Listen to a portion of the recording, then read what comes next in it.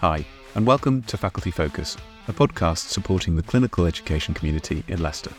We bring you Educator CPD, showcase new initiatives, and shine a light on some of the faculty behind it all. Great. Okay. Well, hello everybody, and welcome again to one of the Faculty Focus podcasts.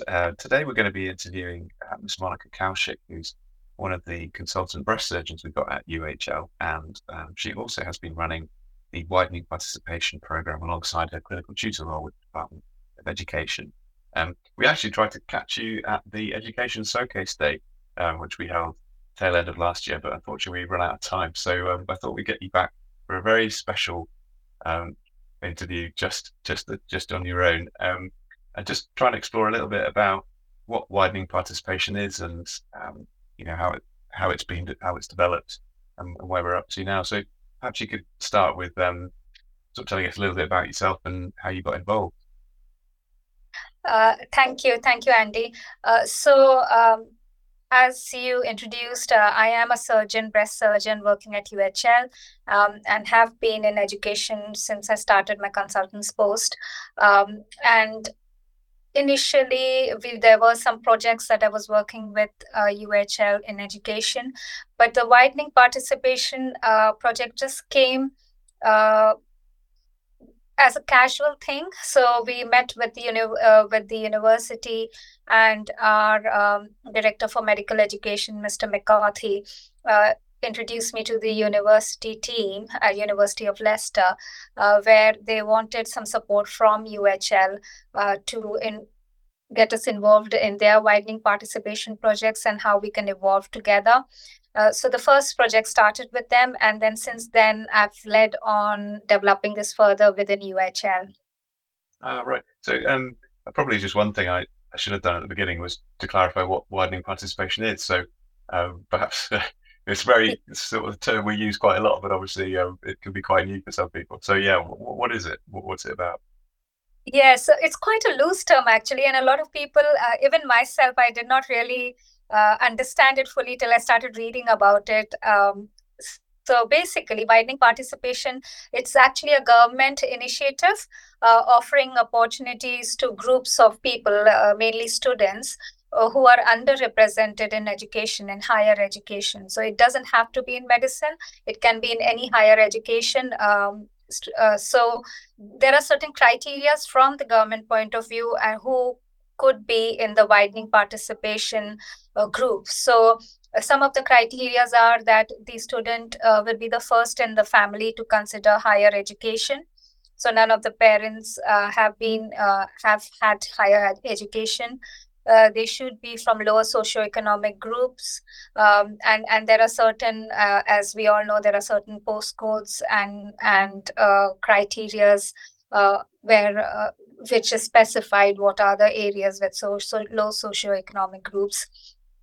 The attending schools will have a low progression into higher education. So again, these are national data that is available. And also gender. So we know for sure in medicine, the male gender is slightly underrepresented compared to the females.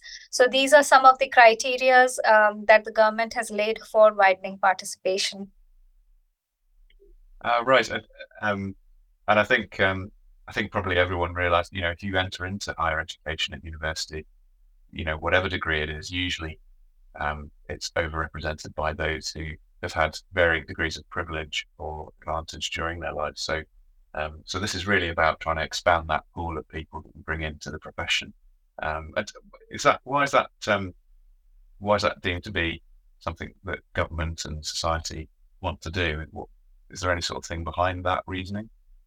Yes, especially in medicine, if we support widening participation in medicine, we are also ensuring that the NHS is reflective of understanding the needs of the patients in the future.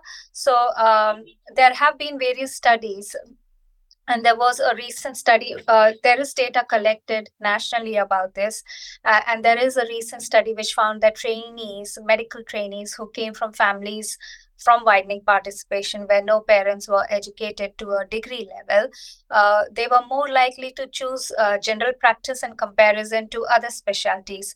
Now, this is an important finding because we know that the NHS needs more GPs. So hence, if we had people from that kind of a background, they understand the general need of the public, which is important in how we deliver medicine. Yeah, so basically having a workforce that represents the population as a whole. Yeah, no, I think that's a very admirable aim, really. So when you talk about going out to schools, how does the program select which schools to advertise to, or is it something you just kind of put out to all the trusts that are out there that are delivering primary and secondary education? How do you select who to approach? So there is data of schools available with the university, and later on, when we moved on from the university to the LLR team within UHL. So initially, this data was the schools were approached via the University of Leicester, and there are we approached about 31 to 35 schools.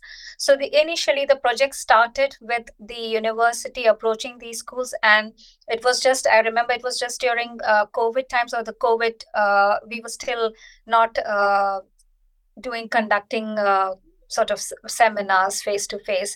So we decided to do a webinar, the first of its kind in 2022.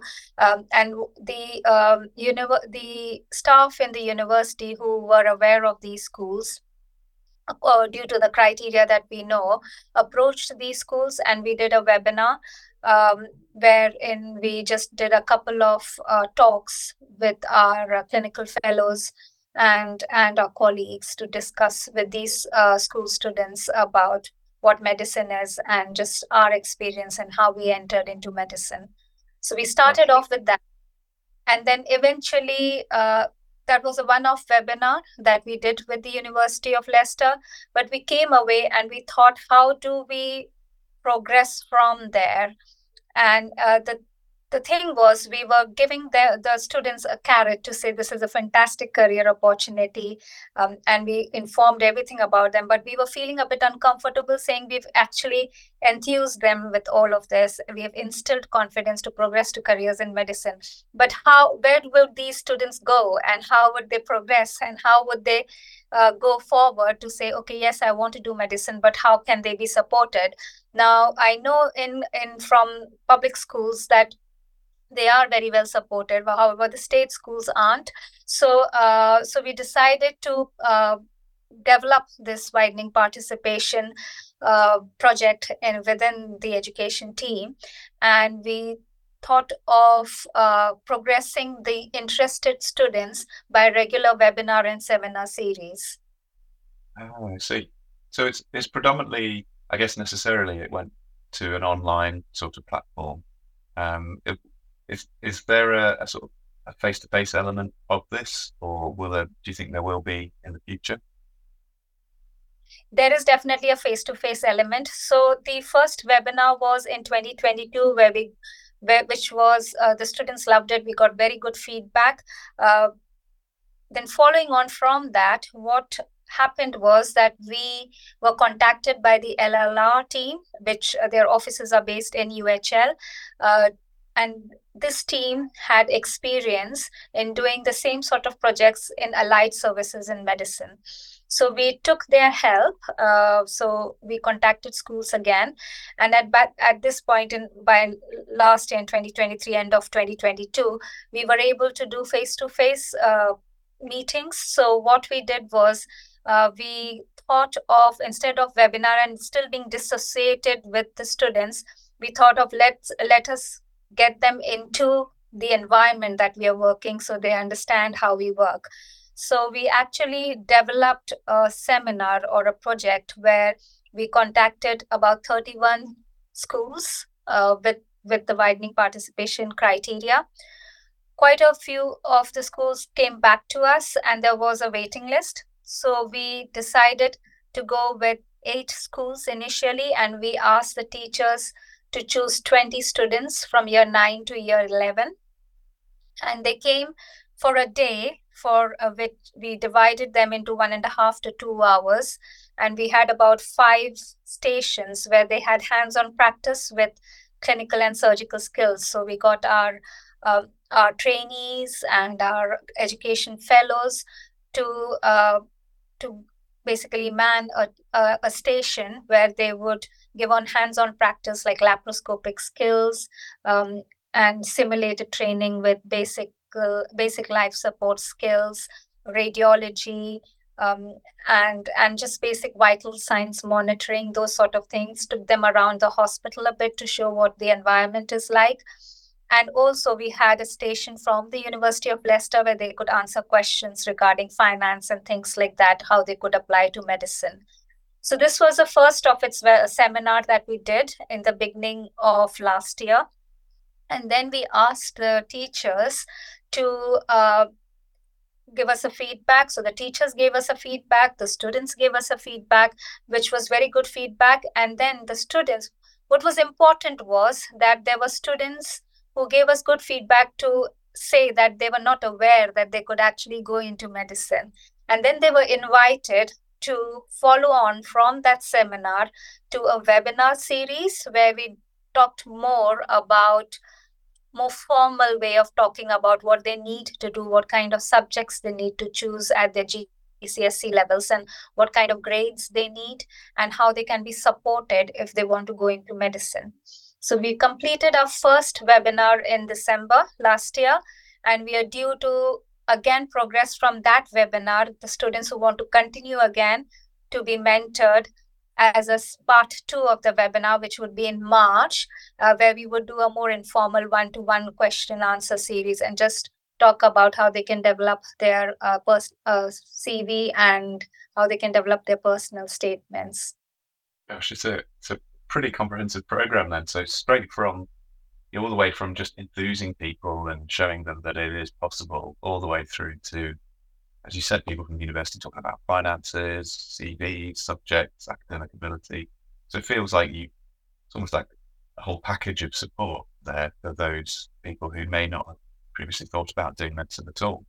And I think certainly when I was coming through thinking about medicine, you'd pay hundreds of pounds for courses, weekend residential courses to go on and get this sort of stuff. But this is something that you're really now bringing to, as you say, all these groups of people who are at disadvantage, who don't have access to those really expensive courses that you could go off and do. So it sounds like a phenomenal amount of work, but obviously having some impact there and getting some young people interested in medicine. Do you know if there's any in the long term, is it sort of an idea of having a look and seeing whether those individuals do then go on to do medicine? I suppose it's quite early days yet. Is that right? Yes, so this whole project has developed as we've gone along, and we have learned a lot from each of the seminars. We do intense meetings every week. So we have a group of people. We have also this time involved medical students, because as you know, as we get more and more senior in our practice, we sort of lose basically the criteria is what students need to join into medicine. So we started contacting our first year and second year medical students to get involved in the project, so they can get kind of also experience about leadership, teamwork, and also improve their CV as well. So we've got quite a good group of students who started on with us, and they are now really passionate about this project. So I think it has developed, and we have learned ourselves how we move on. And yes, we have got like a folder where we place all the data. We have to be very cautious about GDPR regulations. Obviously, the students that are there are not adults. So most of the data is with the teachers, and we ask the teachers to anonymously give us the data. And the aim is that once the first year of the cycle gets completed, then we will know from the teachers how many students have gone on for higher education in medicine. And hopefully that will show us whether the program has been a success or not. Oh, that's excellent. Yeah, that'll be really, really nice to know that, there'll be people potentially coming through Leicester Medical School who've been part of your widening participation program. That'd be quite really satisfying, I'm sure. Um, if there's anyone sort of listening to this, and they're interested in potentially getting involved or helping on these seminars and face-to-face days, is there any how would they go about that? Do they need any particular training, or they just approach you, or is there someone at the university they should email? Or... No, they don't need any training. We do need enthusiastic participants. And I mean, obviously, students will go to their next year and then will obviously get more and more busy. So we are recruiting more and more people. So yeah, if they can email me and then I can contact them when we do our next webinar and seminars. So we do 2 seminars a year and 3 webinars a year. That is what we have planned to do. And after a year of following up the students, we sort of discharge them. They can always contact us if they do need any help or advice. So yes, the easiest way would be to email me. Okay, great. Well, we'll stick your email into our show notes so that people can get that if they're interested. Some of our other listeners are probably potentially senior clinicians, and one of the questions that often comes through, certainly I get asked, is that they know somebody, maybe a friend's son or daughter, who is considering a career in medicine, and they'd really like some work experience. So I take it that's not something that this program deals with. Do you know if there's any particular setup within UHL for interested friends of the family who might be thinking about a career in medicine? Can they get work experience, or we don't have that? So yeah, we do have that, but that was the precise reason actually that instigated us to do this project, because we thought that a lot of work experience students were coming through friends and family who are already doing medicine, and it wasn't to discourage that, but it was to encourage people who don't have access to this from the widening participation groups. So no, we don't. Well, we certainly as a team don't take referrals for that, but UHL still supports that. So the best way to do that would be to go to your colleagues or write to the specialty that the student wants to have a work experience in, and the said consultant can then contact the human resources and start their application.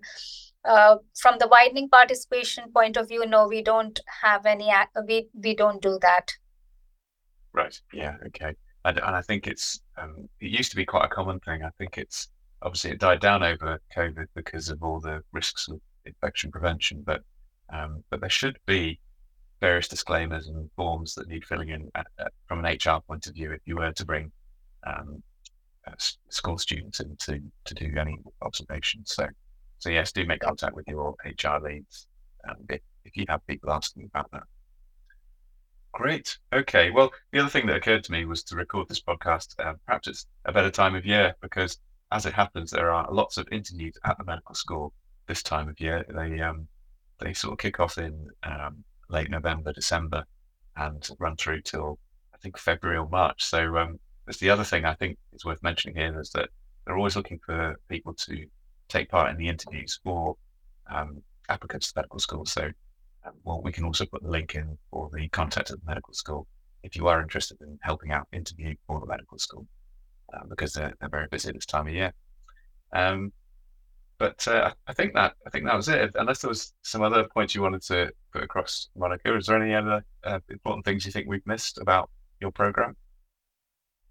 No, I think we've covered most everything about it.